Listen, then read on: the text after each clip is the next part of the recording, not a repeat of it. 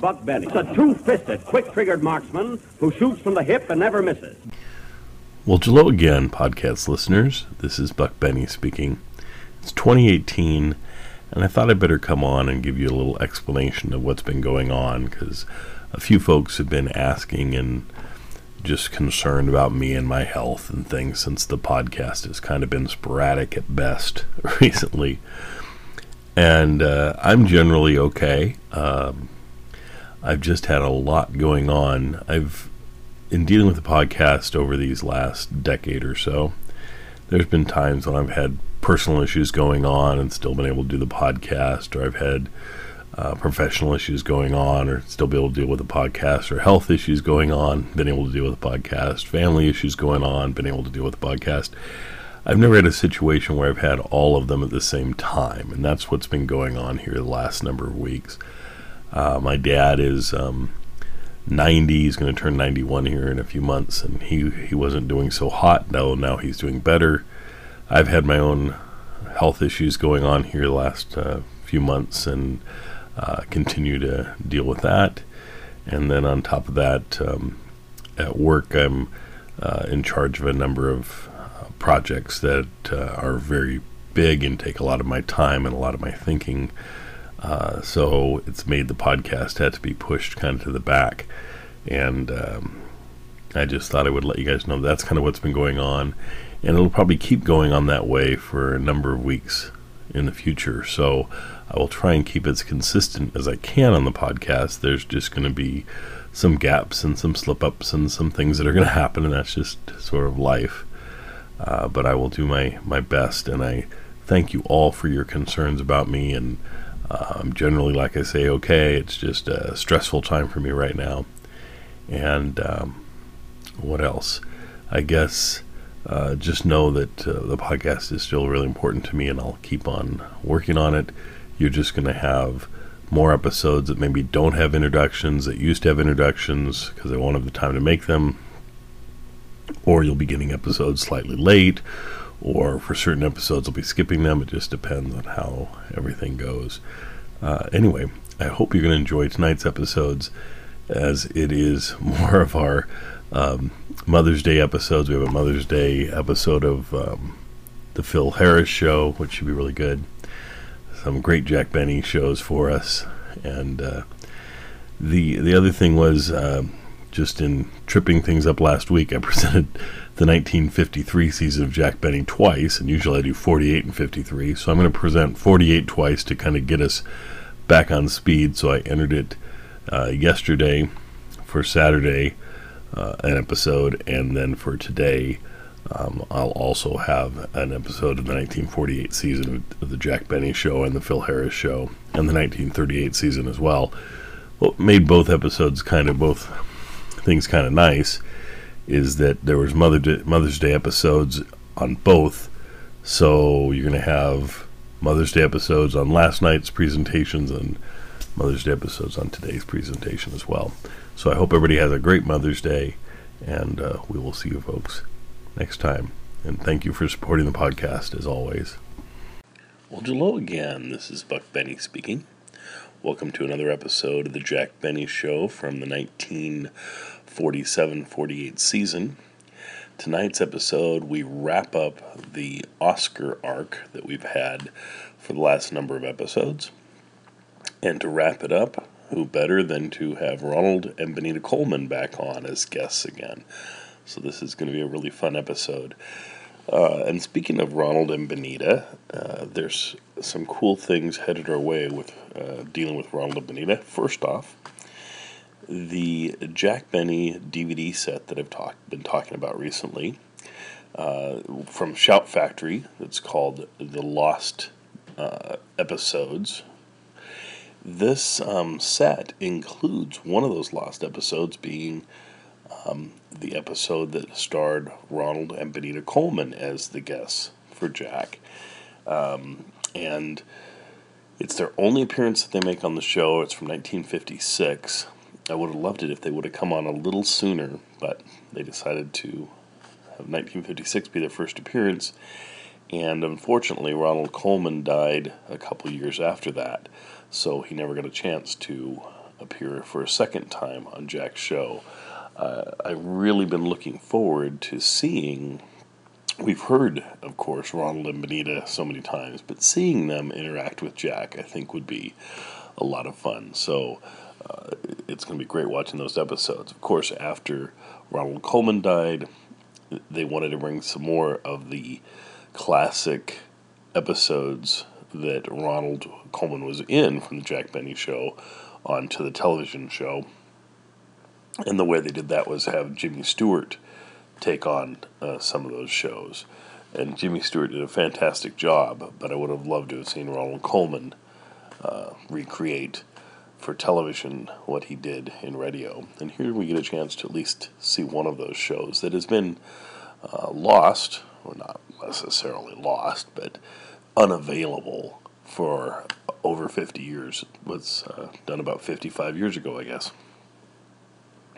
Anyway, and if you're looking forward to the whole Shout Factory collection, which I know a lot of you are, I am suggesting, of course, that folks get it directly through Shout Factory, because that is the way to have our money speak the loudest to Shout Factory and say, hey, we would like more sets like this, and I hope they're going to put out more. The other thing is by buying it directly from Shout Factory, whereas if you buy it through Amazon or any other retailer, you're going to get it at the end of July. But if you get it directly through Shout Factory, you get it at the end of June, which is over a month earlier that you're going to be able to get it. And then it's general release. Also, if you get it direct from Shout Factory, you get the bonus DVD that has The Horn Blows at Midnight. Not the version, of course, from the movies, not the film version, but a version that was done for television that is supposed to be even funnier than the movie was. It's kind of a spoof on the movie in a way, and a very knowing wink to the fact the movie didn't do very well. So it should be a lot of fun, and again, something that had been lost for years and years and years. So that is a great bonus. Certainly getting it early and getting that bonus DVD makes it really worth the price of admission. And the fact that you get an episode, we had talked yesterday, or day before I guess, that you get an episode with Giselle McKenzie that has not been available for years. And you get this episode, of course, with the Colmans that has not been available for 50 years. Folks like John Wayne are in some episodes. Harry Truman, just famous person after famous person, star after star are on those episodes. Going to be a great collection, so I can't wait to get them in my hot little hands. I will include a link for you to pre-order from Shout Factory so that as soon as it comes out, you'll be able to get them. So I'll make sure that I have that where you can get to it from tonight's episode. The other thing about the Colmans is that this summer we are doing, for the podcast, Summer of the Stars. And one of the stars that we'll have this summer is Ronald and Benita Colman in their own series that sprung off of them being on Jack's show. And so it'll be fun to present Halls of Ivy to you, which is their radio show. And that will be a lot of fun to be able to present some of the early episodes of Halls of Ivy to you folks and see if you like that. A little more serious sometimes than Jack's show, and sometimes not. It's kind of a dramedy in a way, I guess you might say. Anyway, so enjoy tonight's episode. Make sure you pre-order your DVD set from Shout Factory. I think you will definitely enjoy it. And we will see you next time. The Jack Benny Program, presented by Lucky Strike. At 50, say American. Lucky Strike, and Lucky Strike alone, offers you important evidence gathered in the tobacco country by the world-famous Crosley poll. This evidence reveals the smoking preference of auctioneers, buyers, and warehousemen, the men who really know tobacco. Here's what the Crosley poll found. For their own personal smoking enjoyment, independent tobacco experts again name Lucky Strike first choice. Lucky Strike first choice over any other brand. These experts know their business. Their overwhelming preference for Lucky Strike, we believe, has a direct relationship to the quality tobacco we purchase for Lucky's and to the real, deep-down smoking enjoyment you may expect from fine tobacco. And when these veteran tobacco experts name Lucky Strike first choice for their own personal smoking enjoyment, then you know. LSMFT, LSMFT. Lucky Strike means fine tobacco. And in a cigarette, it's the tobacco that counts. So smoke the smoke tobacco experts smoke Lucky Strike. Remember, Independent tobacco experts again name Lucky Strike first choice. Lucky Strike first choice over any other brand.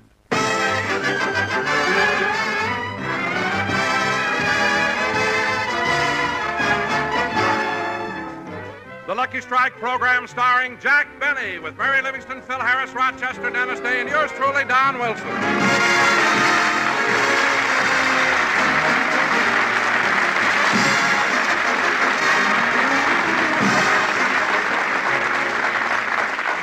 And now, ladies and gentlemen, we take you out to Jack Benny's house in Beverly Hills, where we find Rochester cleaning out the attic. Well, I got all the magazines stacked up. Now I'll move this box over and... Hello, what's this? I never saw these before. A bundle of Mr. Benny's old love letters. I wonder if I should... No, I'd be a heel if I read them. But what's the difference? Nobody'll know I'm a heel but me. I ain't gonna tell anybody. I think I'll open this pink one first. Well, look at this. My darling Blossom Boy. I've been thinking of you all day. I still thrill to the memory of how you said goodnight to me and crushed me in your powerful arms. Powerful arms. That can't be the boss. I know how excited you must be about having been elected captain of our school football team. But I can't get over your reluctance to talk about it. You're so modest. Modest? That can't be the boss. We sure had fun celebrating your election at the ice cream parlor, and wasn't it lucky that I had my purse with me when you discovered you forgot your money? That's the boss.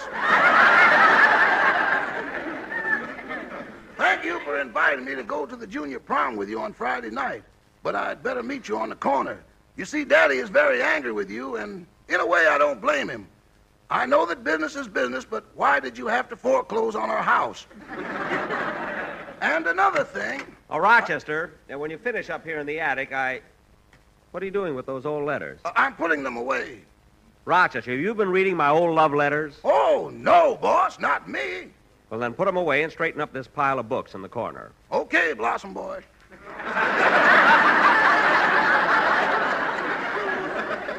Oh, so you have been reading them. Just one of them, boss. The one that signed Eloise. Eloise. Oh, yes, Eloise Stanley. Rochester, you should have seen her. Long blonde curls, big brown eyes, rosy cheeks. And when she smiled, she had the prettiest gold brace you ever saw. 18 karat. Now, come on, let's finish straightening the attic. Now, put that carton on top of the trunk. Yes, sir. How about putting the... Boss, what are you looking at? This old picture album. Most of them were taken when I was a kid. Oh, yeah. Say, who's that man in this picture here? A relative? No, he was my first violin teacher. May he rest in peace. And oh, look, here's a picture of me taken when I was 2 years old. Look at me lying there in bed, hugging that big teddy bear. Yeah. Doggone, it's almost as big as the one you sleep with now. Not quite. And this is my sister Florence. Who's that on the other page? Oh, that's my second violin teacher. May he rest in peace. Oh, look, here's a picture of my graduating class in grammar school. Gee, that's sure a nice-looking bunch of kids. Wait a minute, boss, I don't see you. Oh, I took the picture. I had a little photography business on the side. Now, look, here's a picture of our house in Waukegan. Sure is a nice place. Who's the man standing out in front? Oh, he's my third violin teacher. Is he resting in peace? I don't know. He ran away and joined the Foreign Legion. And Rochester, here's a picture. Oh, that must be some of my gang. We're going to rehearse here today. I'll see you later.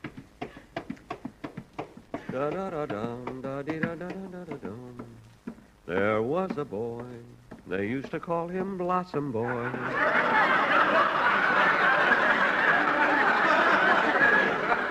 la, la, la, la, la. Coming. Oh, hello, Dennis. Hello, Mr. Benny.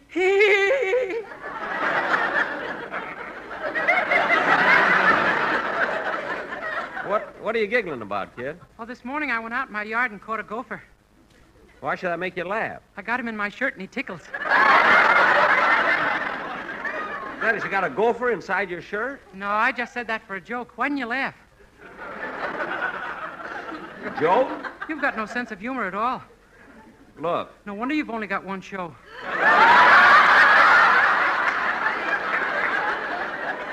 Listen, close the door and come inside, will you?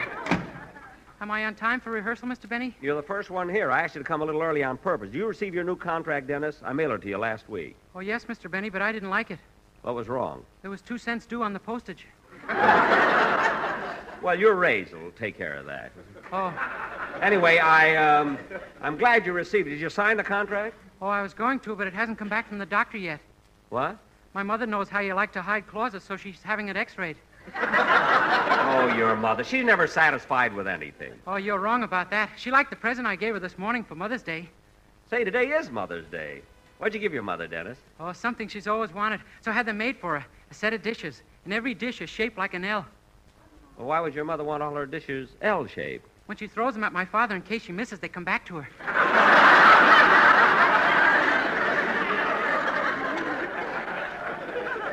L-shaped dishes. That's the silliest thing I ever heard of. Yeah, she hasn't missed in 20 years. That I can believe. What did you get for Mother's Day, Mr. Benny? Dennis. Why should I get presents on Mother's Day? It's in our contracts. Oh, yes. Gee, I don't know what to get you for Labor Day. You'll think.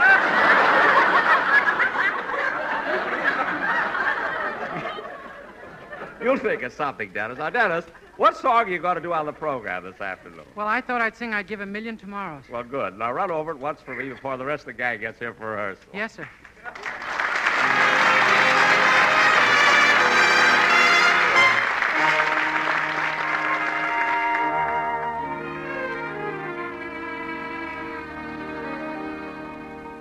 I'd give a million tomorrows for just one yesterday.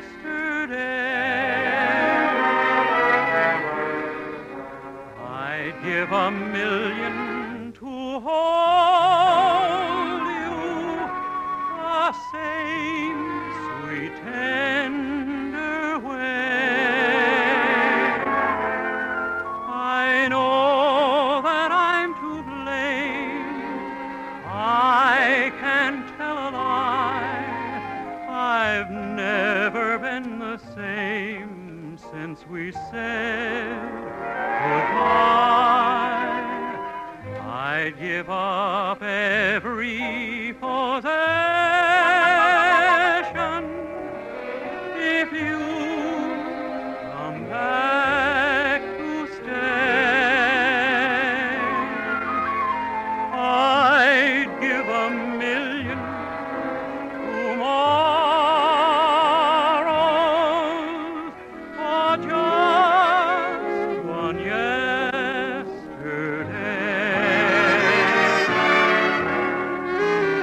I'd give up every possession if you'd come back to stay.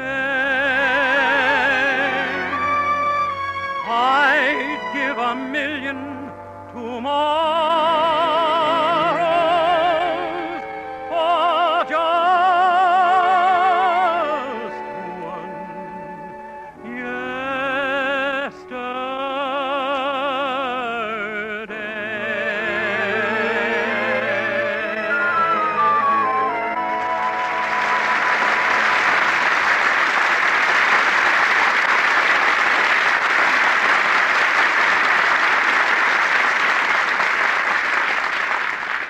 did you like it, Mr. Benny? That was fine, Dennis, and it will probably sound even better, when you...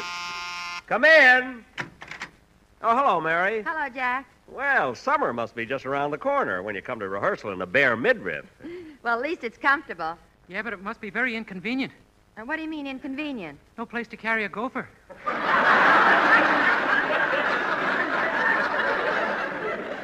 Dennis, I still. But Mary, I think those bare midriffs are a little immodest. Immodest? Why, everybody out here wears them. Well, my girlfriend Gladys doesn't. That's not modesty. She doesn't want to show her tattooing. Tattooing. One little battleship, and you make a thing out of it. The only reason you girls dress like that is to attract attention. You should talk after what you did at the beach last Thursday. You should have seen him, Dennis. Oh, Mary, please. He put on a pair of flame-colored swimming trunks and shaved the hair on his chest to spell out Gorgeous George. Mary, I was only having a little fun. After all, you can't Say, just... boss, hello, Miss Livingston. Hello, Mr. Day. Hello, Rochester. What is it, Rochester? I just finished cleaning the attic, and I found your birth certificate. My birth certificate? Give me that. I'll be back in a minute, Mary. I'm going to put it down in my vault. Gee, Mr. Benny sure seemed upset about Rochester finding his birth certificate. Well, Dennis, that's understandable. You see, Mr. Benny is a big star, and people in the public eye must keep their private affairs a secret. I guess you're right. But how old do you think Mr. Benny is? I don't know, but when the Pilgrims landed on Plymouth Rock, the first words they heard were hello again. Say, Dennis, have you signed your new contract yet? No, my mother doesn't like some of the clauses. And besides, she thinks it ties me up for too long. Well, how many years does Jack want you to sign up for? It doesn't say. The clause just reads, for better, for worse, till death do us part.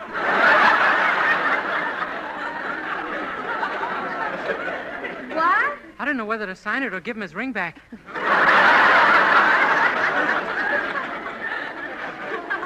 I guess I'd sign it. After all, we do have a very bright future. You have another show, Phil has another show, and when Jack opens his swimming pool for the summer, I have the towel concession. So you see, Dennis, we're really not... Say, Mary, I happened to look out the window, and there's an express trunk out in front of the Colmans. I wonder what's going on. Well, Jack, didn't you know Ronnie and Benita are leaving for England tomorrow? Gee, I didn't know that. So they're going to England, eh? Yes, and this will be your last chance to go over there and explain to Ronnie what happened to his Oscar. You're right, Mary. But, gee, I just haven't the courage to face him. Maybe if I... Get that, will you, Mary? Okay. Hello? Mr. Benny's residence, star of stage, screen, and radio. Mary the Towel Girl speaking. Oh, hello, Liv. What are you doing at Grant's tomb? Bill, where have you been keeping yourself? I haven't seen you for a couple of days. Just came in from Salton Sea. I went out there with Guy Lombardo when he tried to break the speedboat record. Gee, that must have been exciting. Yeah, it was, Livy. You should have seen Lombardo's boat. It's 25 feet long, and you ought to see that motor. Really? Yeah, what a sound when he opened her up. 1,300 horsepower going boom, boom, boom, boom, boom.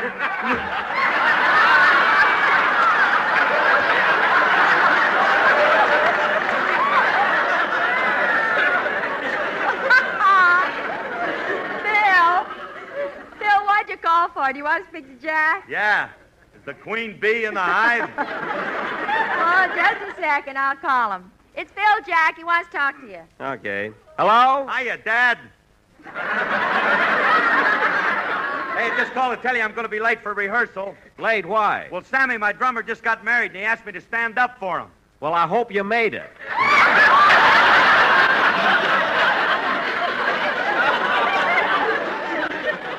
So Sammy finally got married, huh?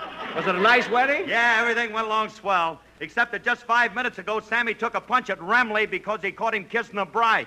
Well, Phil, at a wedding, you're supposed to kiss the bride. I know, but he caught Remley doing it last night.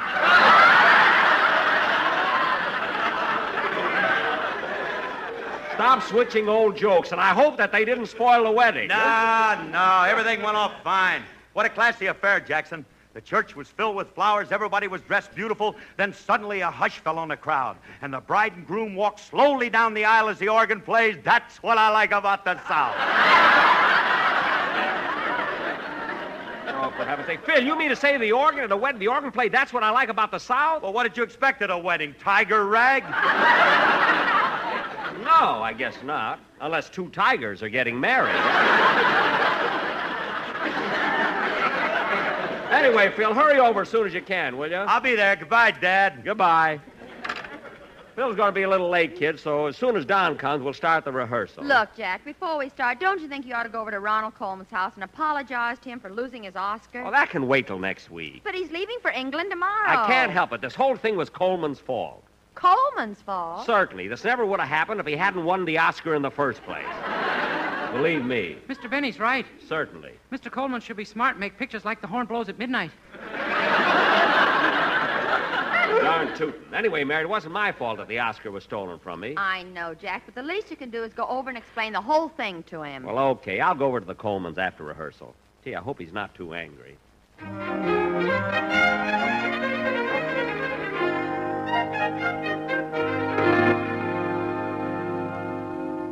Are you all finished packing, Ronnie? I will be in just a minute, Benita.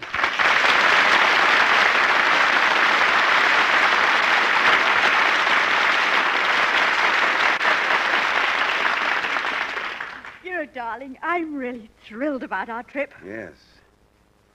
Ah, to be in England now that James Mason's over here. Oh, Ronnie.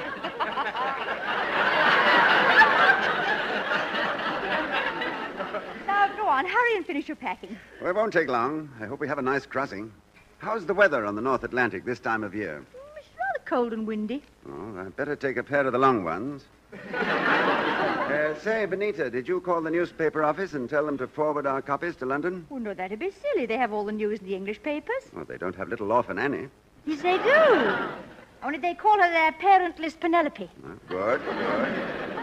Say, isn't it a shame you haven't got the Oscar to take to England with you? Oh, darling, please. My doctor told me not to discuss that. Well, don't give up hope yet. Why don't you go over and speak to Jack Benny? I mean, the Oscar must be around someplace. Things don't just disappear. Oh, they don't, eh? 9 years ago, a gas man went into Benny's house and hasn't been seen since.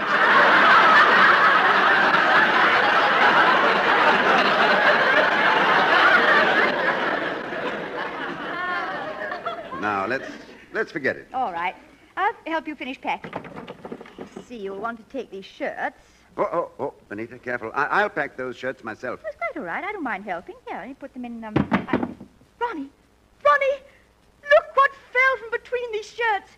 Your Oscar. Yes, so it is. Well, you certainly don't seem very surprised at finding it. Benita, let's finish the packing. There's something very peculiar going on. When did you get your Oscar back? Well, we'll discuss it on the boat, darling. We'll discuss it now. Tell me everything. All right, but I don't know all the details myself. I'll have our chauffeur tell you. Oh, Eddie, will you please come in here a moment? Ronnie, you've had the Oscar right in this house, and you let Jack Benny suffer all these weeks? Yes.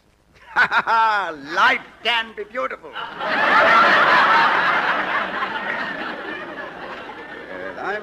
I'm sorry you discovered it so soon. I could have made Benny... You wanted to see me, Mr. Coleman? Oh, yes, Eddie, yes. Mrs. Colman has discovered our little secret, and I want you to tell her the whole story about the Oscar. Oh, that. Well, you see, ma'am, Mr. Coleman was pretty fed up with Jack Benny's constant borrowing. So the night he borrowed the Oscar, Mr. Coleman tipped me off and told me what to do. Well, I went out in front of the house. I was hiding behind a tree. And when Mr. Benny came out of your house and walked down the sidewalk...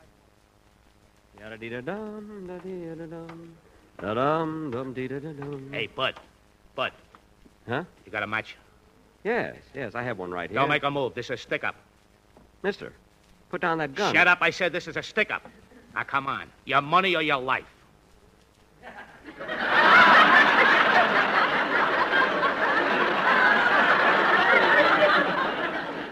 Look, Bud, I said your money or your life. I'm thinking it over.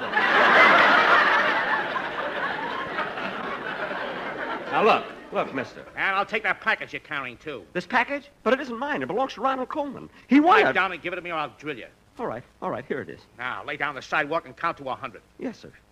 1, 2, 3, 4, 5, 6, 7, 8. And that's exactly what happened, ma'am. And when I brought the Oscar right in the house and gave it to Mr. Colman. Well, thank you, Eddie. You may go now. Yes, sir. Oh, don't stare at me like that, darling. It was time Benny was taught a lesson, and I'm glad I did it. Ronnie, that was an awfully mean thing to do. And I love you for doing it.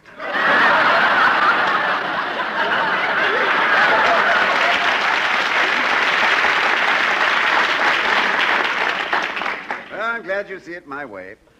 Benita, are you sure the expressmen picked up all the trunks? Yes. Now let's finish these valises, and then we'll, Look, answer the door, will you, darling? I'm trying to close this bag. All right. Oh, hello, Jack. Oh, hello, Benita. I heard you were going to England, so I brought you this as a going-away gift. Oh, what a beautiful bouquet of white roses. You really like them? Why, they're my favorite flower. In fact, I have a bush of them right over there.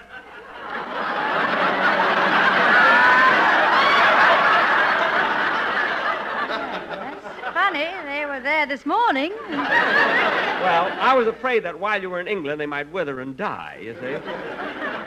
So I... Who's at the door, Benita? It's Mr. Benny. He's come to say goodbye. Goodbye.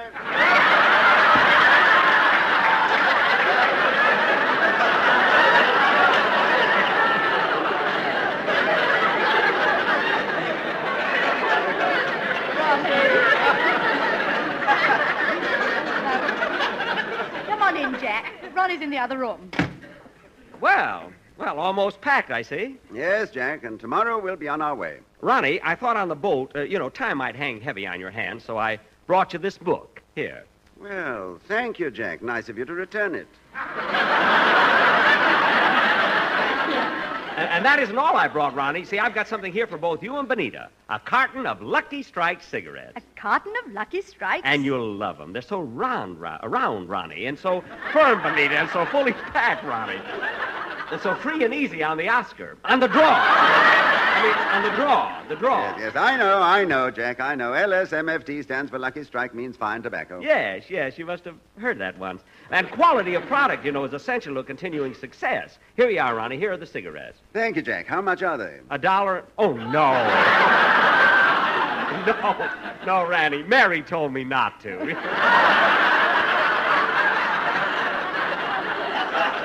By the way, Benita, I want to give you a little advice. What's that, Jack? Well, while you're in England, if anyone wants to sell you any cashmere, tweeds, or woolens, grab them because they're a good buy. Goodbye. Goodbye. No, wait. Look, I might as well tell you the real reason I came over here. A real reason? Yes, Ronnie. I know you won't believe this, but the night I borrowed your Oscar, I was held up. No. Cross my heart and hope my swimming pool loses money this summer. And Ronnie, after losing your Oscar, I was so embarrassed I did everything I could to avoid you. I was afraid you'd see me. I practically lived in hiding. Every Sunday I had to sneak out of my house down to NBC. Then after my broadcast, I'd sneak out of the studio. Well, didn't you always do that?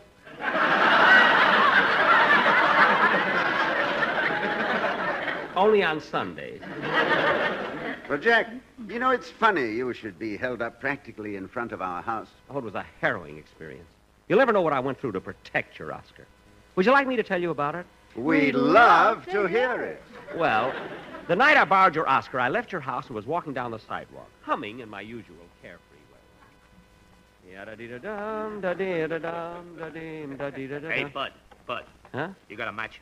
Yes, I have one right here. Don't make a move. This is stick-up. A stick-up? Put down that gun, or by heaven, I'll make you rue the day that you were born. Put it down, I say!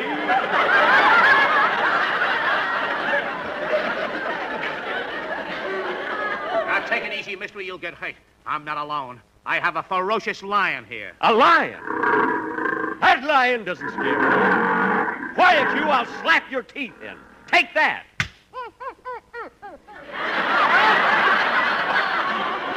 And now for you, tough guy. Please, mister, please don't hurt me. Hey, fellas, come here. Help! Why, you sniveling, white-livered, cringing coward. Take that. Hey, fellas, he knocked me down. Come on, help me. Okay, Chief, here we come. This guy's a tough one. We'll have to use our last resort. Give it to him!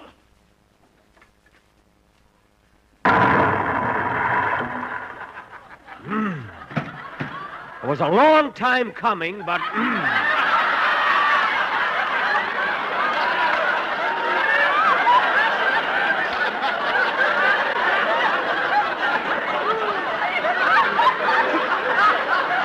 That did it. That rocket bomb stunned him a little. Come on, fellas. We better get out of here. That was the last thing I heard, Ronnie. When I came to, all 500 of them were gone. And so was your Oscar. But I really did my best to protect it. Ah, stout fellow. I protected that Oscar with my life. That sounds pretty good, Johnny, but it ain't the way I heard it. What? Look, Jack, I might as well tell you. You can stop worrying about the Oscar. It was returned to me. Who? How? When? What? How? Who? All right now, Jack, don't ask any questions. The important thing is I got it back. Well, that's wonderful. Gee, I've never felt so happy in my life. Now, look, Ronnie, if you had to give a reward to get the Oscar back, or ran into any other expense, don't worry. You're insured. Yeah, I know. Come on, Ronnie, we've got to finish our packing. Pardon me, Mr. Colman. Do you want me to take the Felicias out to the car? Yes, Eddie, and be sure Ronnie, to see that the... Benita, look, that's him. The man that helped me out. Ronnie! Jack jumped right through the window. And look at him run. Gee, Mr. Colman, I'm sorry I frightened him. He certainly left in a hurry. Yeah, he sure did. I'll take his shoes back to him in the morning. Ronnie, ferocious lion. Rocket bomb.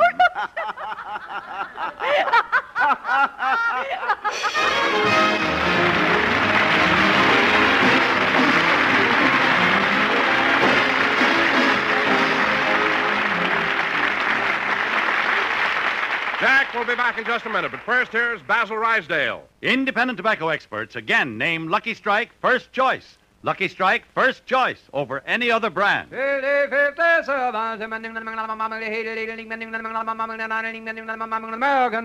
famous Crosley poll has just completed an impartial survey in 11 southern tobacco states. This poll, taken among tobacco experts, reveals the smoking preference of the men who really know tobacco. Yes? For their own personal smoking enjoyment, independent tobacco experts again name Lucky Strike first choice. Lucky Strike first choice over any other brand. These are the experts, auctioneers, buyers, and warehousemen. And we believe their overwhelming preference for Lucky Strike has a direct relationship to the quality tobacco we purchase for Lucky's. You've heard the poll results. Now listen to what Mr. Alexander Irvin, veteran warehouseman from North Carolina, recently said. For a good many seasons, I've seen the makers of Lucky Strike buy fine, ripe, mellow tobacco. The kind of tobacco you just can't beat for smoking quality. I've smoked Lucky's for 14 years. So for your own real, deep-down smoking enjoyment, remember... LSMFT. LSMFT. Lucky Strike means fine tobacco. So round, so firm, so fully packed, so free and easy on the draw. Good night, folks. This is NBC, the National Broadcasting Company.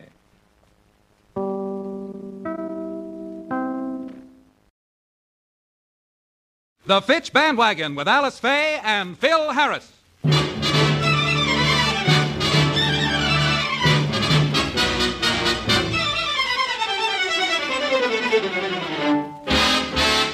Laugh a while, let a song be your style. Use Fitch shampoo. Don't despair, use your head, save your hair. Use Fitch shampoo.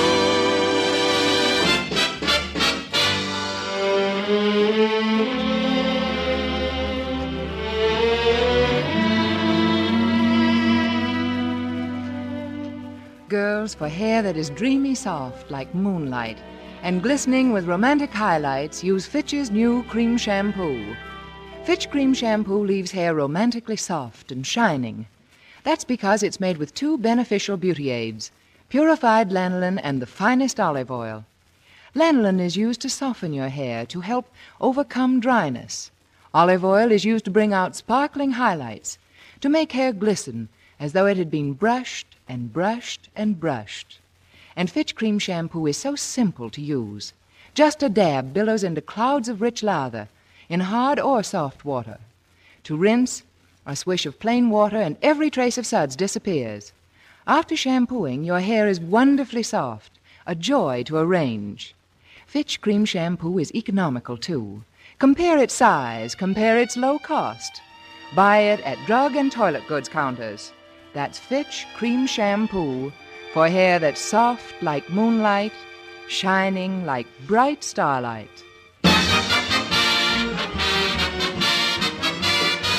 The F.W. Fitch Company, makers of Fitch Shampoo, presents The Fitch Bandwagon, written by Ray Singer and Dick Chevrolet, with Elliott Lewis, Walter Tetley, Janine Roos, Ann Whitfield, Walter Scharf in his music, and starring Alice Faye and Phil Harris.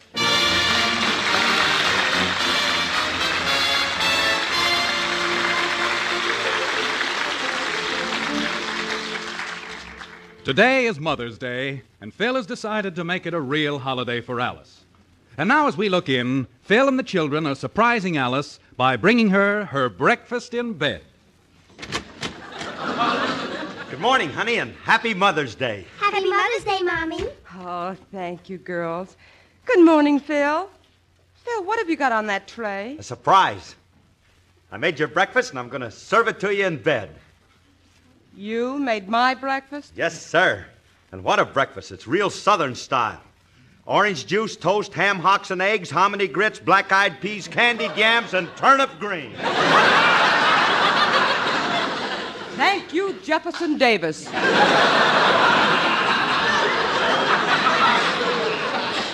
Girls, did Daddy make you eat a Southern breakfast, too? Yowza, he all shown up, didn't he? Hey, Alice, you're going to love this food. Wait, I'll take the napkin off the tray and show you a really appetizing sight. There. Oh. Phil, aren't you overdoing this Southern stuff a little? Black-eyed peas, hominy grits, Wait a minute. What's this? Picture of Robert E. Lee. Do I have to eat that, too? Of course not.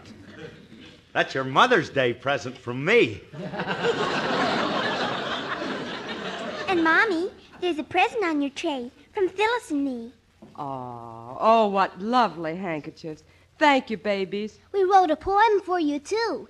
Daddy helped us. Go ahead, Daddy, you read it. Okay. To you on Mother's Day. Roses are red and violets are blue. Dear old mother, we love you. Though your brow is all furrowed and wrinkled with care, we love every thread in your graying hair. Graying hair? Please, I'm not finished. As you sit in your rocker close by the wall, your little gnarled hands are knitting a shawl. Gnarled hands? After all you have done, we want no other, so we say thank you, Whistler's mother.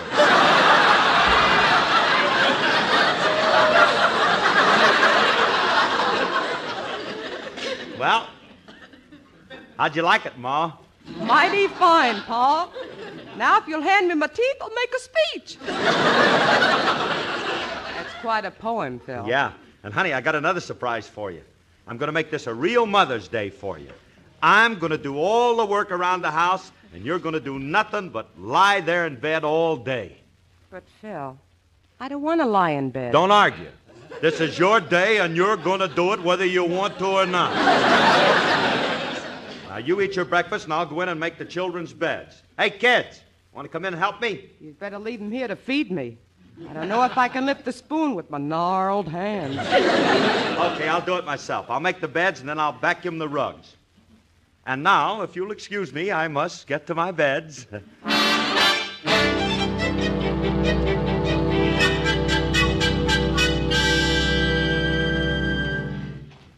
Gee, wasn't hard cleaning these rugs at all. This attachment on the vacuum made it a cinch. Well, Phil, how you doing? Swell, honey, swell. I just finished. I vacuumed and I made the beds. I know. I just remade them. You're a fine-looking mess. What have you got on your head? Dust cap.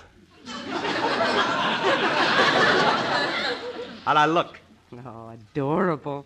You look simply scrumptious in your dust cap, apron, and high-button shoes.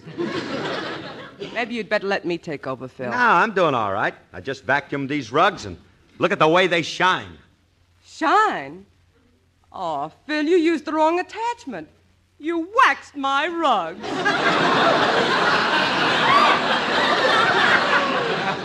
Don't worry, it'll preserve the nap over the summer. Anyway, honey, I don't mind. Uh-oh, I'll answer it. Oh, you're not going to the door dressed like that, are you? Sure, I look okay.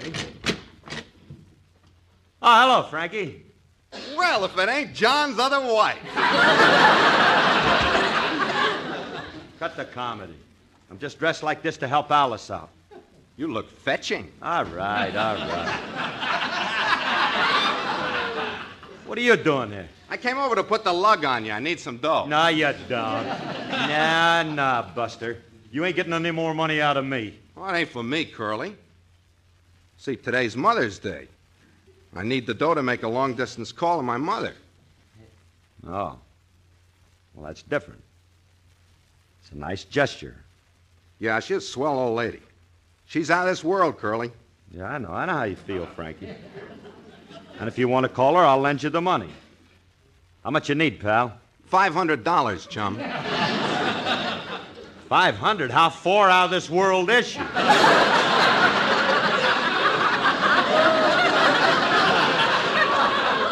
Where does she live, on Mars? Don't be ridiculous. Mother lives in Tibet.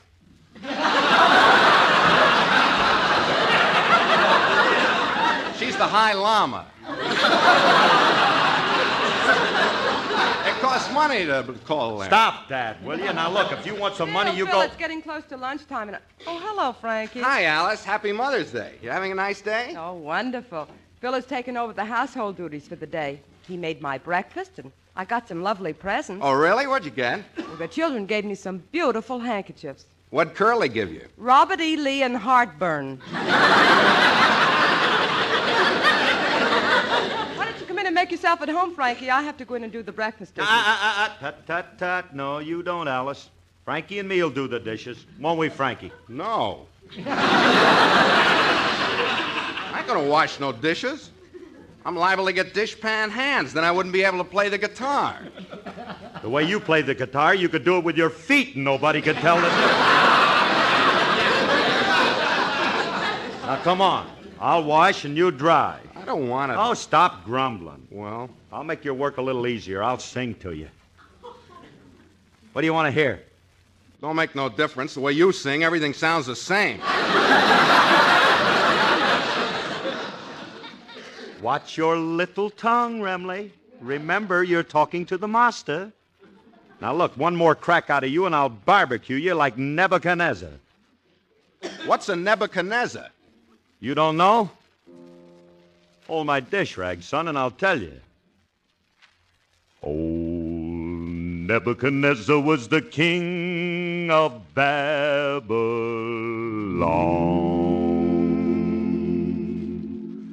There was 3 children from the land of Israel, Shadrach, Meshach, Abednego. They took a little trip to the land of Babylon, Shadrach, Meshach, Abednego. Nebuchadnezzar was the king of Babylon, Shadrach, Meshach, Abednego. He took a lot of gold and made him an idol, Shadrach, Meshach, Abednego. And he told everybody, when you hear the music of the cornet and the flute and the harp, you must fall down and worship that idol, Shadrach, Meshach, Abednego. But the children of Israel would not bow down, Shadrach, Meshach, Abednego. You couldn't fool them with the golden idol, Shadrach, Meshach, Abednego. I said you couldn't fool them with the golden idol, Shadrach, Meshach, Abednego. So the king put the children in a fire furnace, Shadrach, Meshach, Abednego. and he heaped on the coals in the red-hot brimstone, Shadrach, Meshach, Abednego. 7 times hotter than it ought to be. Shadrach, Meshach, Abednego. And he burned up the soldiers the king had put down, Shadrach, Meshach, Abednego. But the Lord sent an angel with white snowy wings down in the middle of that furnace, and they talked to the children about the power of the gospel, Shadrach, Meshach, Abednego. Doot, doot, doot, doot, doot. Well, they couldn't even burn a hair on the head of that Shadrach, Meshach, Abednego, laughing and talking while the fire was a-jumping. Shadrach! The Lord was on their side. Old Nebuchadnezzar called, "Hey there," when he heard the power of the Lord. And they had a big time in the house of Babylon. Shadrach! Shadrach!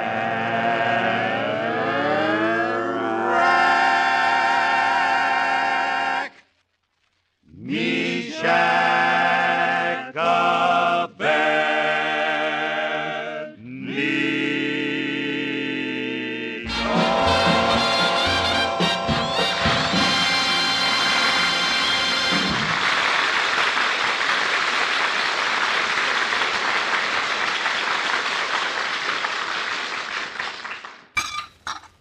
There you are, Frankie. Yeah.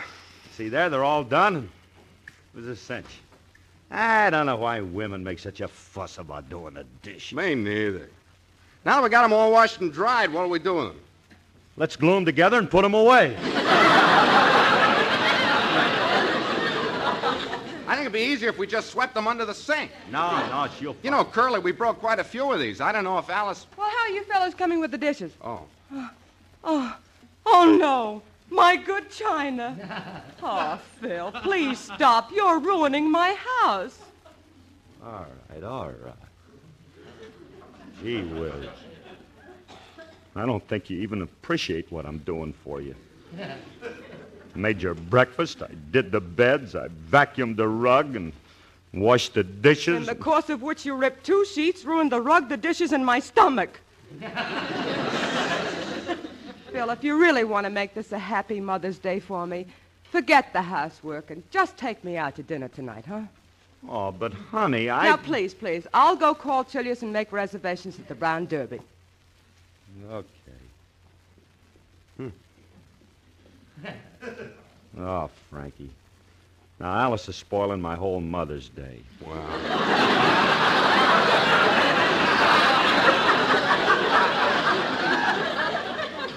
I wanted to do everything for her, but it ain't working out that way. I know. Gee whiz, I wish I could think of something that she'd really appreciate. Yeah. Hey, Curly, I got it.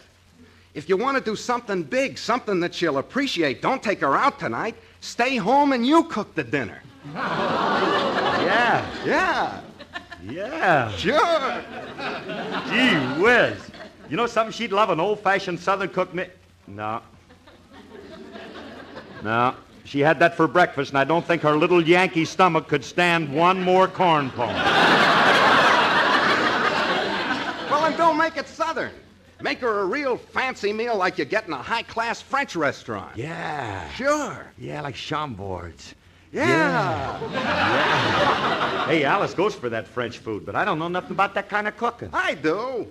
Between us, we'll cook her the best French meal she ever had. Where's Alice's cookbook? It's in that cupboard next to the stove, Well, let's right get up there. it. Oh, wait a minute. What's the matter? Now, look, Remley, are you sure that you know what you're doing? You know you can kill people this way. Oh, really? Stop worrying. I'm a great French chef and a connoisseur of good food. I can tell... Hey, Alice already has something cooking on the stove. I must say it smells delicious. It does, huh? Yeah, and I know good food when I smell it. What you got cooking in that big pot? The laundry. She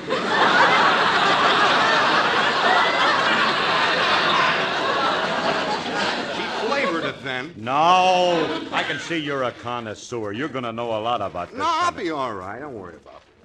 Oh, here's the cookbook. I'll just turn to the chapter on French dishes. Yeah, here it is. Hey, here's something that sounds very good. Yeah? Bouillabaisse avec poisson de la mer.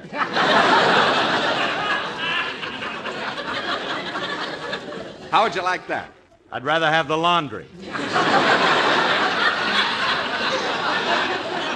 What is that you just said? How do you make that?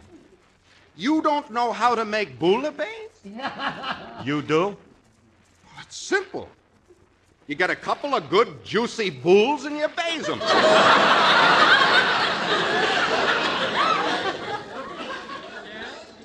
Sounds great.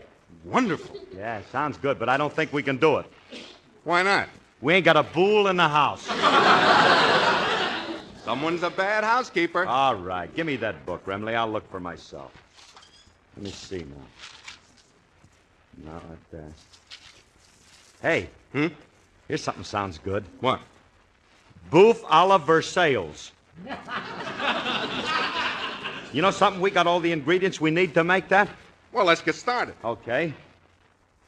Now pass me a Versailles. Curly, Versailles is a French city. Oh.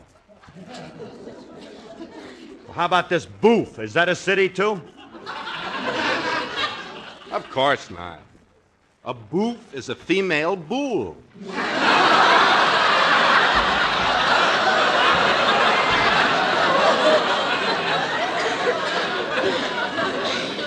Well, don't you think this room's a little too small to cook a female bull?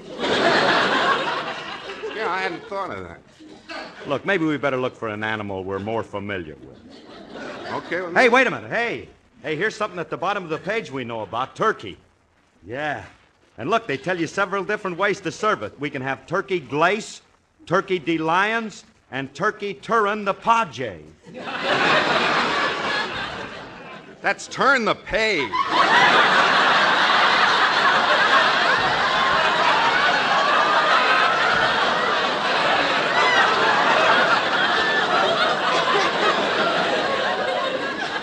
Turin the Page. Oh, Maurice. No, don't bother looking any further, Curly. During my many years of experience as a French chef, I found there's only one way to serve turkey. And that is turkey de la chanson à la morte. How's that? Dead.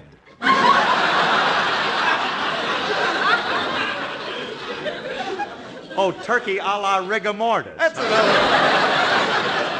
No, Alice will love turkey the way I prepare it. I'll get started right away and I'll have it ready in no time. It'll be a rich golden brown, stuffed with chestnut dressing, oozing with delicious gravy. Now, I can see it on the table now. Can't you? No. What's the matter? Ain't you got no imagination? I ain't got no turkey. It might slow me down a little. Well, we can't buy one at the market. It's closed today.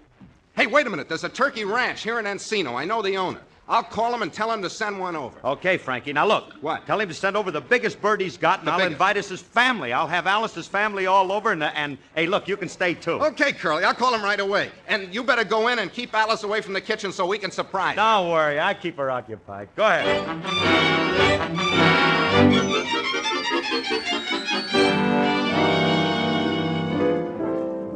And they meant you just for me. Ah, gee whiz. Go ahead, Alice. Sing it again, will you? But, Phil, I've already sung it for you 8 times. Why do I have to sing it again? You thrill me. No, Alice, go ahead. Sing it again, baby, will you? All right. The first time he's ever asked me to do this. You were meant for me. I was meant for you. Nature patterned you, and when she was done, you were all the sweet things rolled up in one. You're like a plaintive melody that never lets me free. For I'm content. The angels must have sent you, and they meant you just for me.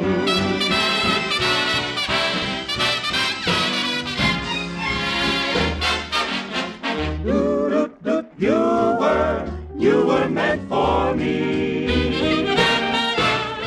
I was meant for you.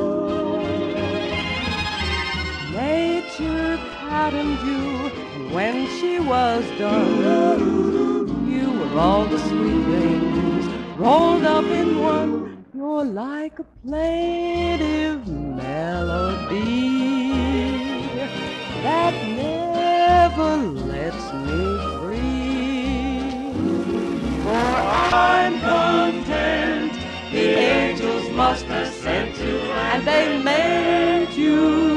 just for me.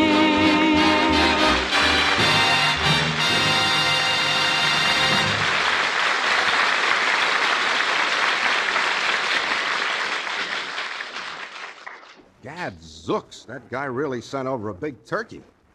Never seen one so big before, but if we're having a lot of people for dinner... Hey, Frankie, that guy bring that turkey over you? Yeah. Good. Is he a big bird? Medium size. How much does he weigh?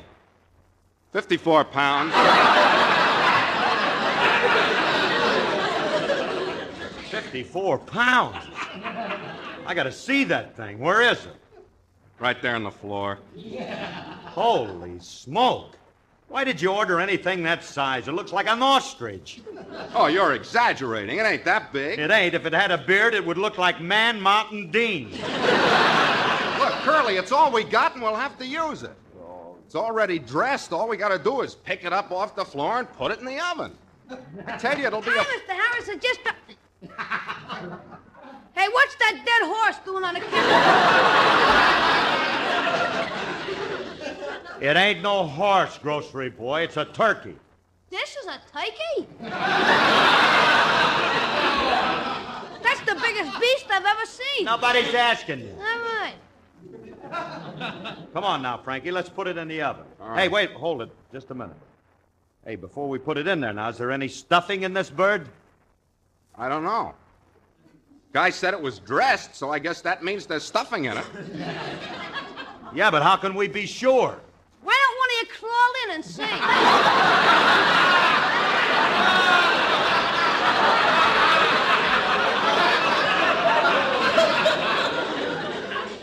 I wonder how stuffing a la Julius would taste. Now, come on, Curly. We better get this bird cooking. Help me carry it over to the oven. Carry it? Are you kidding, Wilbur? You couldn't move that thing. That thing's too heavy to carry. Maybe we can roll it over. No, we might break the legs off. Maybe we can wax the floor and slide it over. Why don't you put a saddle on it and ride it over?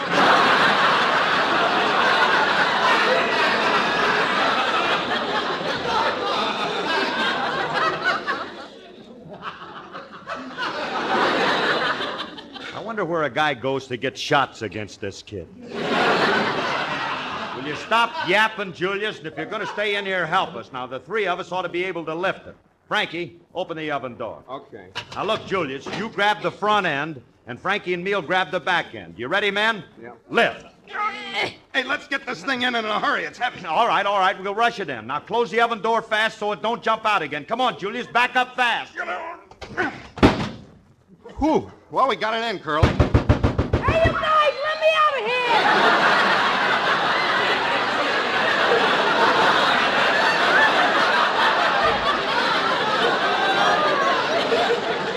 Holy smoke, we shoved Julius in by mistake. The turkey's lying on the floor. Let me out of here! Let me out of here! What do you think?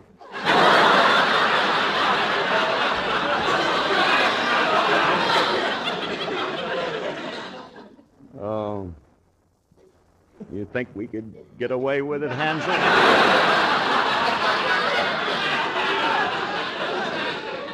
It's worth a try, Gretel. Okay, turn it up to 500 and we'll see what happens. All right, Frankie. Maybe you better let him out. You're liable to get in trouble. Come on, kid. Get out of there. Get out. What are you, a couple of wise guys or something? What are you kicking about? You got a nice tan. All right, kid. We're sorry. So come on out. Now help us lift this turkey in. All right, now once more. Together now. 1, 2, 3, heat. Yeah, now I'll turn the gas on and let it cook. This bird looks kind of tough. It might take a little longer than usual. Look, fellas, as long as we already have the dinner started, I'm going up and tell Alice what we're doing, huh? Okay, Curly, I'll turn the oven up as high as it can go.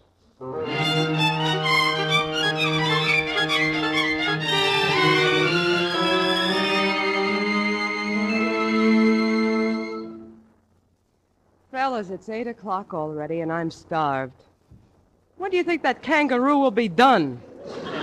You said it would be ready at 6. Well, it's a little tougher than we thought. You tested it at 6. Was it still hard? Why don't you look at it again, Alice? All right. How's it coming, honey? The turkey's still hot, but the oven's getting soft. Phil,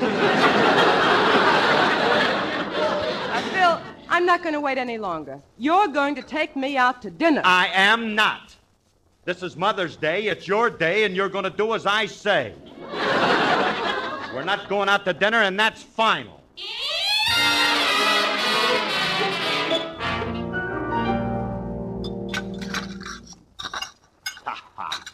Ah, there. Oh, boy. Now, was this a delicious turkey dinner or wasn't Oh, it? it sure was, Curly. It was the best turkey dinner I ever had.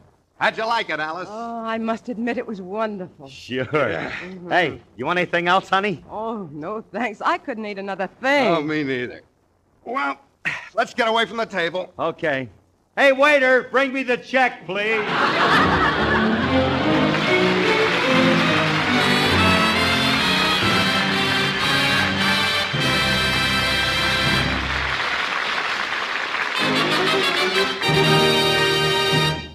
Tonight, the Fitch Company announces a brand new combination offer to give you dandruff-free hair and easier shampooing. Offer includes Fitch's Dandruff Remover Shampoo and a handy 5-foot rubber spray for rinsing. Both are available at a big savings to you.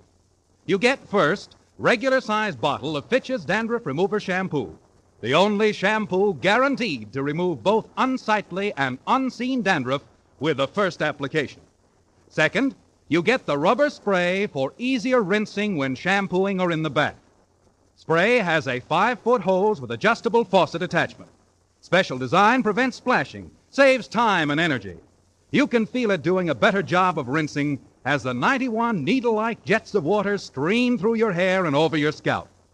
For dandruff-free hair, use the extra-long spray with Fitch's Dandruff Remover Shampoo. Yes, for dandruff-free hair and quick, thorough shampoos for your whole family, get Fitch's shampoo and spray combination offer now. Regular $2 value, only $1.19. That's right, a $2 value for only $1.19. At all drug counters, ask for Fitch's Dandruff Remover Shampoo and Spray combination offer. Available for limited time in United States only. Fitch is spelled F-I-T-C-H. Laugh a while and a song be your style. Use Fitch shampoo. Don't despair. Use your head. Save your hair. Use Fitch shampoo. For dandruff-free hair and easier shampooing, get Fitch's shampoo and rinsing spray combination offer right away. Offer includes Fitch's Dandruff Remover Shampoo and the handy spray for rinsing. A $2 value, only $1.19 for a limited time only. Bill Foreman speaking.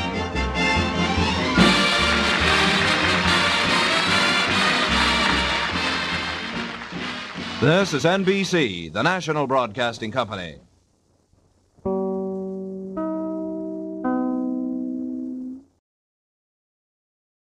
Yes, listeners, this is Buck Benny coming to you again for another week of the Jack Benny shows. Well, I thought I'd talk today a little bit about last week's show, the house construction show. I do so love that show, and you know that already. But I thought I would mention that my favorite line in there has got to be Frank Nelson when he says, when they're saying I think they're saying the front hallway, why is it in the back? And his response is, ooh, I should get a 0 for that. I just think it's great. I didn't even know they said I should get a 0 for that back in 1938, but I guess they did. So there's just a lot of good lines in that episode, and I loved the whole bringing Dennis along. Just added a whole nother dimension to it between Jack and Mary and Dennis, and fun stuff. Oh, and I back 2 weeks ago when we had the Snow White and the Seven Gangsters episode, the one person I didn't mention very much in that podcast was Andy Devine. He did such a fun job with his role in that skit.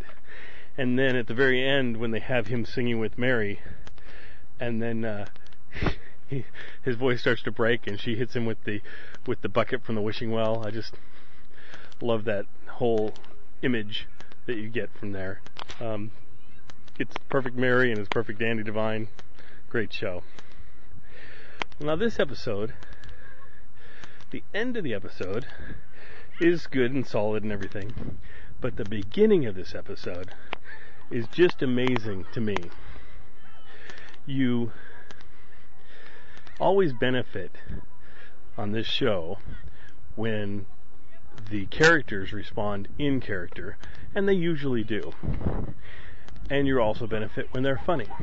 But when they're funny and in character, it really, really is awesome. And in this skit, every single, not the skit, but at the beginning of the episode, every single piece of dialogue spoken by anyone is in character and funny. And it's always taking you in different directions about Jack and this racehorse that he's buying. And I just think it's fabulous. And then you also get something that you don't get in later episodes. You get Phil Harris and Dawn kind of exchanging some banter back and forth. It just feels so organic that it just adds to the humor of the whole situation, and the whole thing just goes along at a great clip. I do have one thing that I would add that I think is even actually funnier if I was to rewrite the episode, dealing with Phil Harris and his lines at the end. But I'll share those next week because I don't want to give you a spoiler for this week's episode. I try my best, as you noticed, maybe, to not give away too much. Just kind of get you excited about the episode, but then let the episode tell itself. The following week, if I really want to, I'll go back through and mention some specifics from the episode. But I think it's kind of humorous that I need to include like spoiler things for shows that are 60, 70 years old. But anyway, it's fine. I hope you enjoyed today's episode. Awesome episode. K-E-L-L-O. The Jell-O program starring Jack Benny with Mary Livingston and Phil Harris and his orchestra. The orchestra opens the program with Life Begins When You're in Love.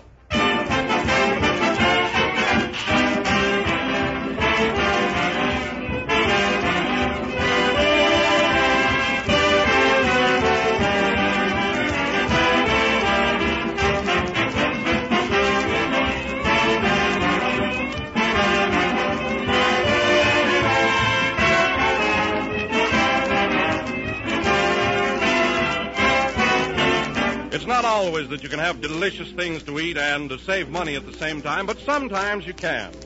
And Jell-O makes the most attractive desserts and salads you ever tasted, and Jell-O is amazingly inexpensive.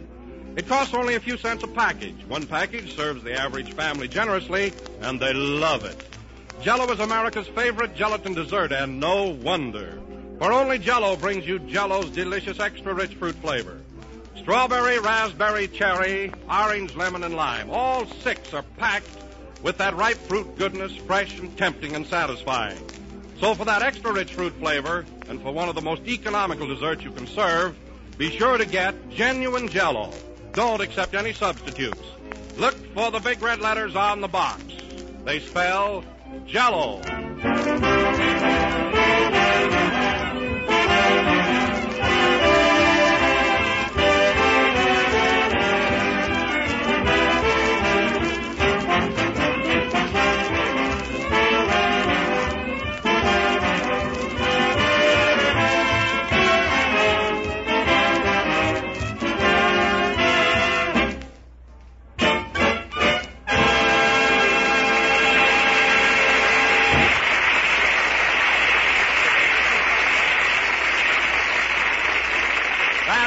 Life Begins When You're in Love, played by the orchestra. Now, ladies and gentlemen, we bring you a man who has joined the ranks of Hollywood turfmen and bought himself a racehorse, Jack Benny.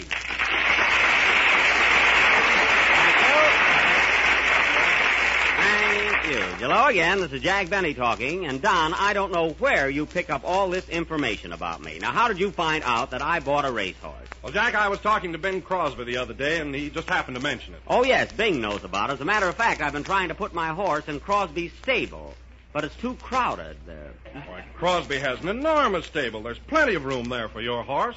All right, then he wanted too much money. I wouldn't pay him $80 a week to board my horse if he sang it to sleep every night. Oh, I'll find another place for him, all right. Oh, I'm sure you will. Oh, and Jack, you know I'm a pretty good rider, so if you ever need a jockey, think of me. I've got a horse, Don, not a 20-mule team. Why, your shadow alone would break his back. Say, Jack, how'd you happen to buy a racehorse? You don't know anything about horses? I don't, eh? Well, it might interest you to know, Phil, that I was kicked in the face at the age of 10. By a horse? Yes. How did that happen? Well, my father sent me out to feed him, and it was dark in the barn.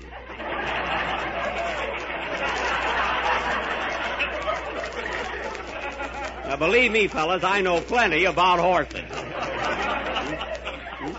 But why this secrecy? Why didn't you tell us about your horse before? Well, I didn't want people to think I was showing off or doing it for publicity. You know how modest I am, you know? Yeah, what's the name of your horse? Buck Benny. And you're going to hear from that baby. If I'm any judge of thoroughbreds, he's going places. Well, tell us more about it, Jack. Is it a yearling? What's that, Don? Is it a yearling? Well, it's a sort of a back bay color with a black spot on his nose. Oh, you don't understand, Jack. Is it a yearling? In other words, how old is it? It was 2 years old in January. I wish you'd talk a little plainer, Don. I didn't quite get you there, you know. But it's a real thoroughbred, and I know. By the way, Jack, who's your horse's sire? What is that, Phil? I said, who's the sire? The sire? Yes. Well, I am. I paid for the horse.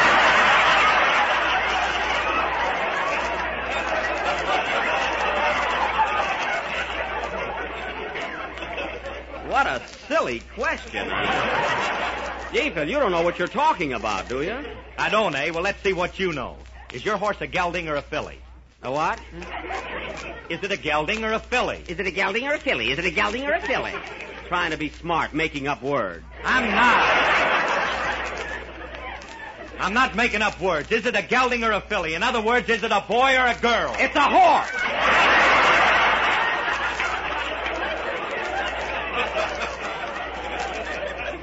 My goodness, you're just a dodo if there ever was one. You won't be so smart when he wins the Irish sweepstakes. Have you got a trainer for him, Jack? A trainer? No, I just bought him a rowing machine. That'll keep him in shape, all right. A rowing machine? Well, that settles it. You don't know any more about horses than I know about music. Oh, I don't. I don't know anything about horses, eh? I used to be a trout. A trout? Yes, a trout, and I gave out plenty of good tips, believe me. You're a fine turf man. Yeah. How many legs has your horse got? My horse has 4 legs, Smarty. How do you know? I bought him a blanket with 2 pair of pants and shut up. Believe me, I'm sorry the whole thing came up. Hello, Jack. For heaven's sake, what's the matter now? Well, what would it be? Phil and Don found out that I bought a racehorse, and you can guess the rest. Have you boys been picking on Jack again? Oh, don't interfere, Mary. I can fight my own battles. Why, you fellas ought to be ashamed of yourself. Jack knows more about horses than both of you put together. Yeah. He even tried to get Lady Godiva for a jockey. I did not. Then why did you put blinkers on the horse? Oh, you're just making things up, that's all. So you've seen that nag of Jack's, huh, Mary? Oh, sure, a couple of times. Well, is it a good horse? What does it look like? Looks like any minute 2 men are going to step out of it.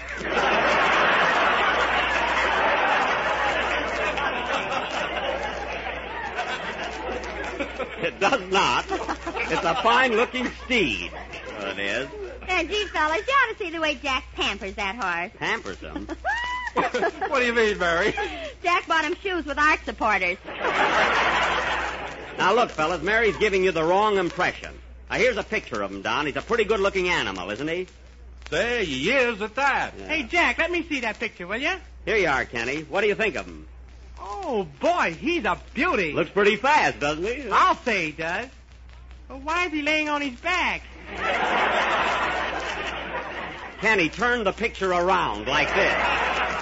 There. Well, I'll be darned. He got up. Yeah.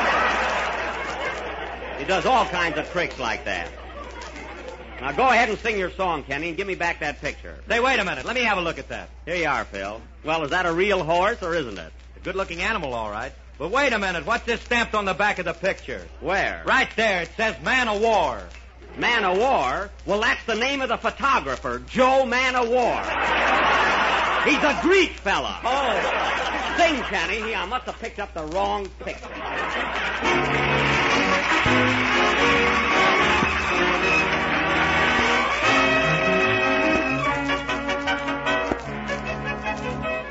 I fall in love with you every day. I fall in love with you same old way. Just like the first great moment long ago. I fall in love with you.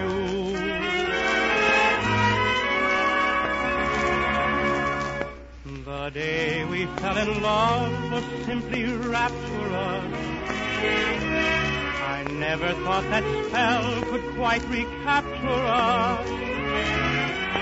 Yet each time we meet, it's all the same again.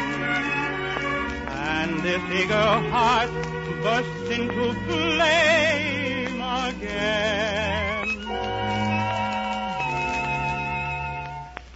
I fall in love with you every day.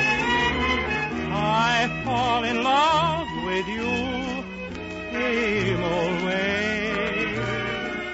Just like that first great moment long ago. Same old thrill, same old glow.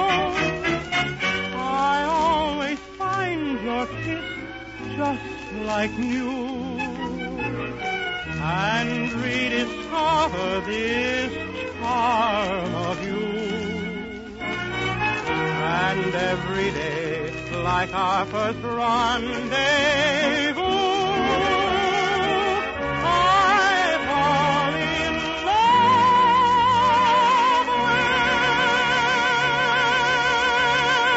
with you.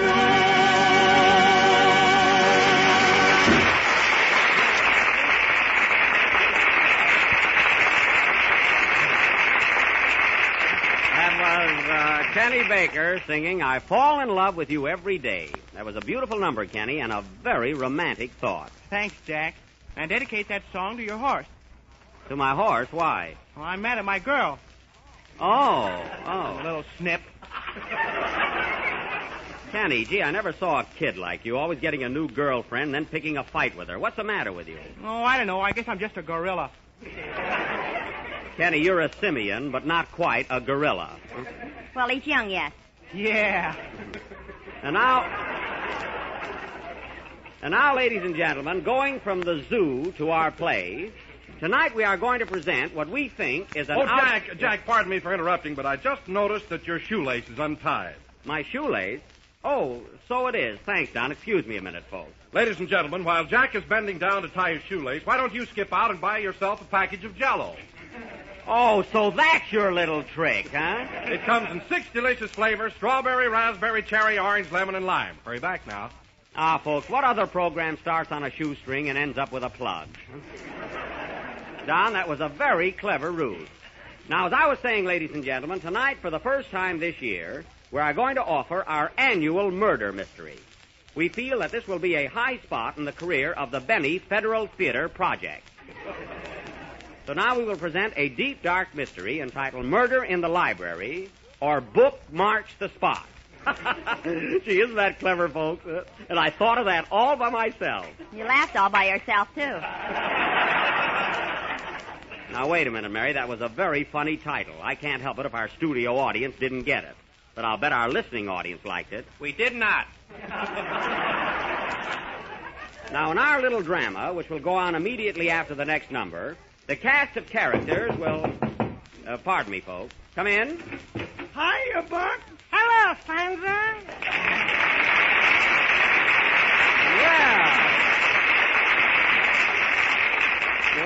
Well, if it isn't Damon and Pythias.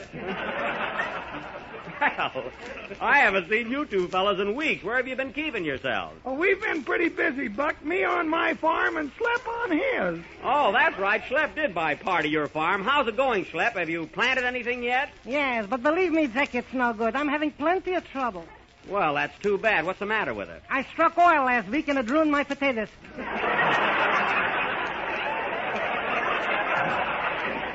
Oil? Why, that's great, isn't it? What kind of oil is it? Banana oil. He's trying to sell that property back to me. Oh, well, I don't blame him if it isn't good land. He shouldn't complain. I gave him a rock-bottom price on it. Yes, that's all I got was rocks. Our cactus wouldn't grow there. Well, naturally, Slep, you gotta clear the land first. You know, break up the rocks and cart them off. Say, what am I, a chain gang? Well, you just don't know anything about farming, that's all. Is that so? I'm a good farmer. A fine farmer. He bends over in front of goats.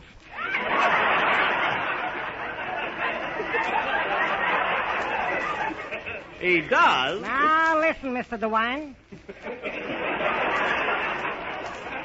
What about those rabbits you sold me? Oh, fine rabbits. Well, what about it? I sold you 2 of them, didn't I? That's the trouble. I still only got 2. Now, wait a minute, boys. Wait a minute. Look, boys, you can settle your own troubles when you get home. Let's talk about something else. Tell him about your horse, Jack. Oh, yes. You know, fellas, I bought a racehorse. That's right, Buck. I heard about that. Say, I'll bet he's a regular pumpoony. Yes, he's all right, but I'm having trouble finding a place to keep him. Oh, why don't you keep him on my farm, Buck? I got a nice pasture for him. Keep him on my farm. I'll dye the rocks green. Well, that's a good idea. I'll tell you what I'll do, fellas. I'll split it between you. Andy, I'll let you feed him for 7 days, and Schlep, you can feed him for 7 days. How's that? What are you laughing at, Mary? Promotes tomatoes in 1 week.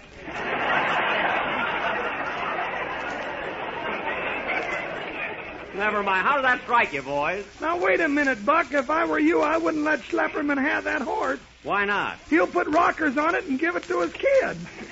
Well, I'll take a chance. Now, you each get him for 1 week, and I want you to take good care of him. He's a very delicate animal. Well, leave it to me, Buck. I'll take him first. Now, wait a minute, Henry. I want him for the first week. No, sir. I got to have him right now. I got a lot of plowing to do. Oh, that's fine for my racehorse. Say, how much are you guys going to charge me? Don't worry about it, Jackie boy. If he wins the Kentucky Derby, you'll break even. I thought so. Now, come over here a minute, boys. We'll talk this little deal over and down. Play something, Phil, while I do a little dickering. Now, look, boys, my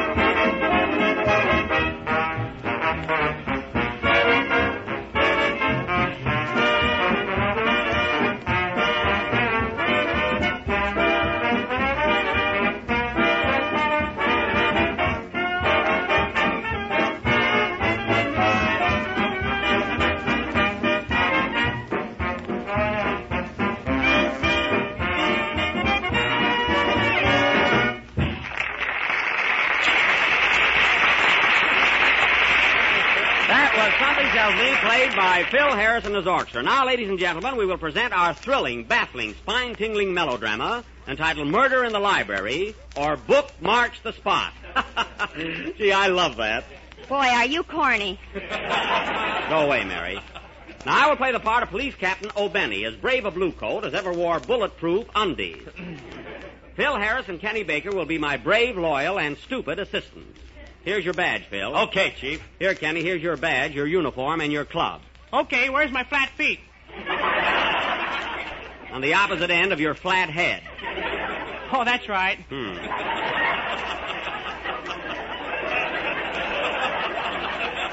Now, Mary Livingston will play the part of Mrs. Sugar Clunkenbush, a much-married society woman who makes a hobby of collecting husbands, guns, and life insurance.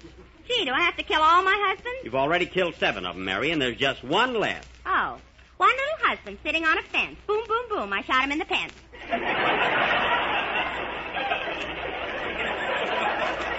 Well, I suppose that wasn't corny. I suppose you didn't write it. Quiet.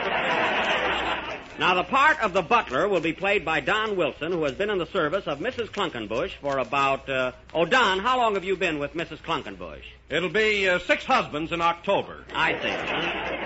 And now for our play, folks. The scene opens at police headquarters, where we find Cap O'Benny very busy playing solitaire. Curtain. Music.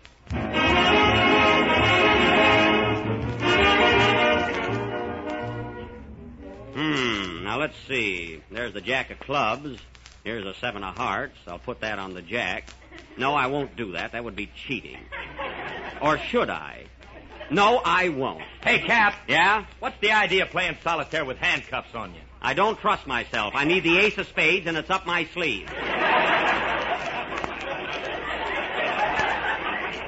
I'll get it for you. Oh, no, you won't. Why, you dirty crook, I ought to put you in jail. Now, let's see. Is that the phone, Cap? It ain't a Swiss vaudeville act.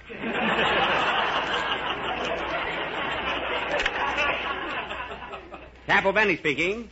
Yes, sir. What? You say your wife ran away 8 months ago. Oh, why didn't you report it sooner? Oh, you wanted to give her a good start. What? No, don't worry. I won't rush. Goodbye.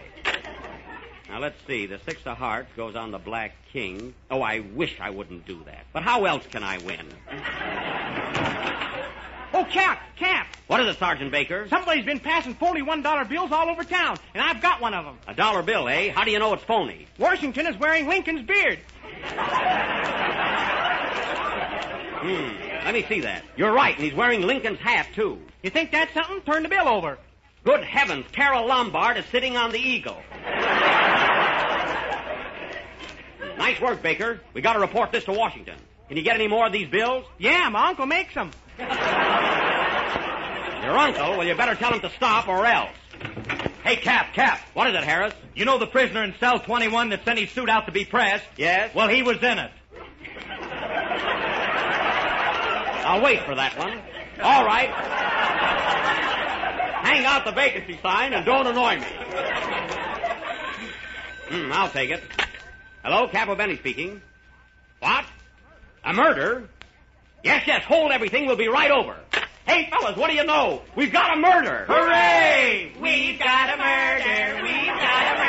Yippee! I knew we'd get one if we waited long enough. Come on, fellas, let's go right over. Where are we going, Chief? To, oh, darn it, I forgot to get the address.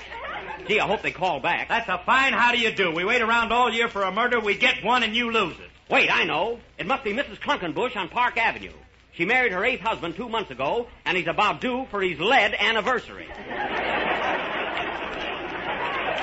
Come on, boys. Let's go.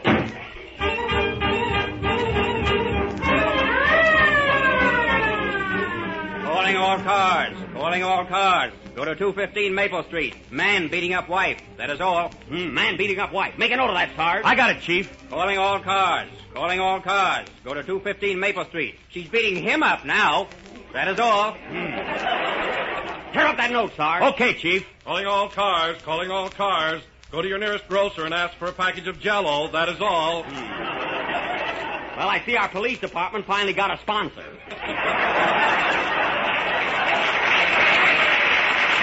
Come on, faster, Sarge. Come on, man. Here's the place. This is the house right here. Baker, you break down the door. Okay, hold my banana. I told you 1,000 times not to eat on the job. Now break down the door. Let's give him a hand, Harris. Ready, set, go. Well, we've got that down. Here comes somebody now. Did you ring, gentlemen? Ring? No, he didn't. We're the police. Who are you? I'm Blimp, the butler. Blimp, the butler, eh? Yes, and I didn't do it. You didn't do what? Goodness, haven't you heard? We think Mr. Clunkenbush has been murdered. What makes you think so? Well, he's in the library reading a book, and he hasn't turned a page in 3 days. Make a note of that, Sarge. Gotcha, Chief. Can I make a note, too? Quiet. Now tell me, Blimp, where's Mrs. Clunkenbush? Right this way, gentlemen. She's out in the garden burying the gun. Oh, burying the gun, eh? Her husband is murdered, and she's out in the garden burying the gun. What do you make of that, Baker? She doesn't need it anymore. Now you're clicking, you cluck. Come on, Blimp, take us to Mrs. Clunkenbush. Right this way, you bums. Come on, then. Aha! We got you this time, Mrs. Clunkenbush. Oh, how do you do, Captain? I've been rather expecting you. Oh, you have. Now there's no use stalling, Cunky. Your butler, Blimp, broke down and confessed. Blimp broke down, eh? Yes. I knew I should have filled him with helium. Now listen, you just buried a gun in this garden, didn't you? I buried a dagger, too. Oh, so you not only shot your husband, but you stabbed him, too. Yep, I got the daily double. Well, you've gone too far, Mr. Clunkenbush. You've had 8 husbands in 4 years, haven't you? What about it? And they all met untimely death. Take your first husband, the big game hunter. You went on a hunting trip with him, and he's the first thing you shot. Well, he looked like a gazelle. That's no excuse. And your second husband. You mean Pasquale? Yes, Pasquale. You no sooner fell in love with him than we found him laying on the floor with an arrow in his back. You did that. Could have been Cupid, you know. That's what you told the jury. And your third husband was killed, too. What happened to him? All I did was slap him on the back. Yes, but he was leaning out of a penthouse window at the time.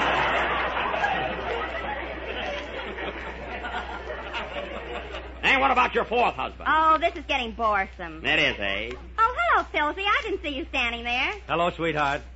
Sergeant Harris, do you know this woman? Yes, we're engaged to be married. I'm going to be her next husband. Well, congratulations and rest in peace. Now, let's go in and look at the body. Hey, Cap. What is it, Baker? I was in the library just now, and I don't think Mr. Clunkenbush is dead yet. How do you know? I went to reach for his pulse, and he shook hands with me.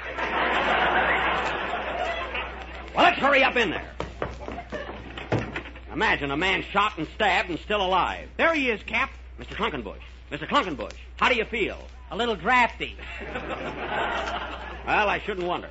Now tell me, can you name the person or persons who tried to kill you? Why, of course I can. I was here at the time. Then tell me exactly what happened. Make notes on this, Harris. Okay, Chief. Now go ahead. Well, I was sitting here in the library reading a book when all of a sudden the door behind me opened. Yes? So I turned around and said it for me, see the board seat. Of course, I couldn't tell the race the state I said it rained all, and I figured might as well say it rained the board seat. And right at the time it was the state, break beat, what was scented? Oh, it was ghastly. The man must be hysterical. Now, Mr. Clunkenbush, say that again and slower. This is important. All right. I was sitting in the library reading a book, and my Mercedes more was sent to me. Of course, I Oh, she came in. The only Mercedes I ever saw. Oh, she didn't come in. No, I was in a stand. Oh, she came in. Oh, he's delirious now. He's getting weaker. Quick, get him a glass of water. Here you are, Captain. Thanks. Now drink this, quick. How do you feel now? Oh. Good heavens, he's dead. Mrs. Clunkenbush, what was in that glass of water? Well, I only put in a saprophyllin, and then I lost the saprophyllin, and then saprophyllin, and that's the truth. Move over, Clunkenbush. I'm tired. Play, Phil.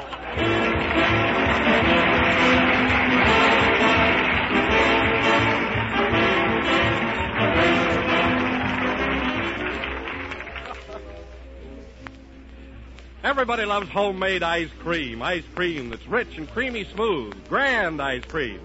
And here's a new and better way to make it. It's made with Jell-O freezing mix and made just perfect. For Jell-O freezing mix is a wonderful new product that gives you ice cream that's velvety and rich.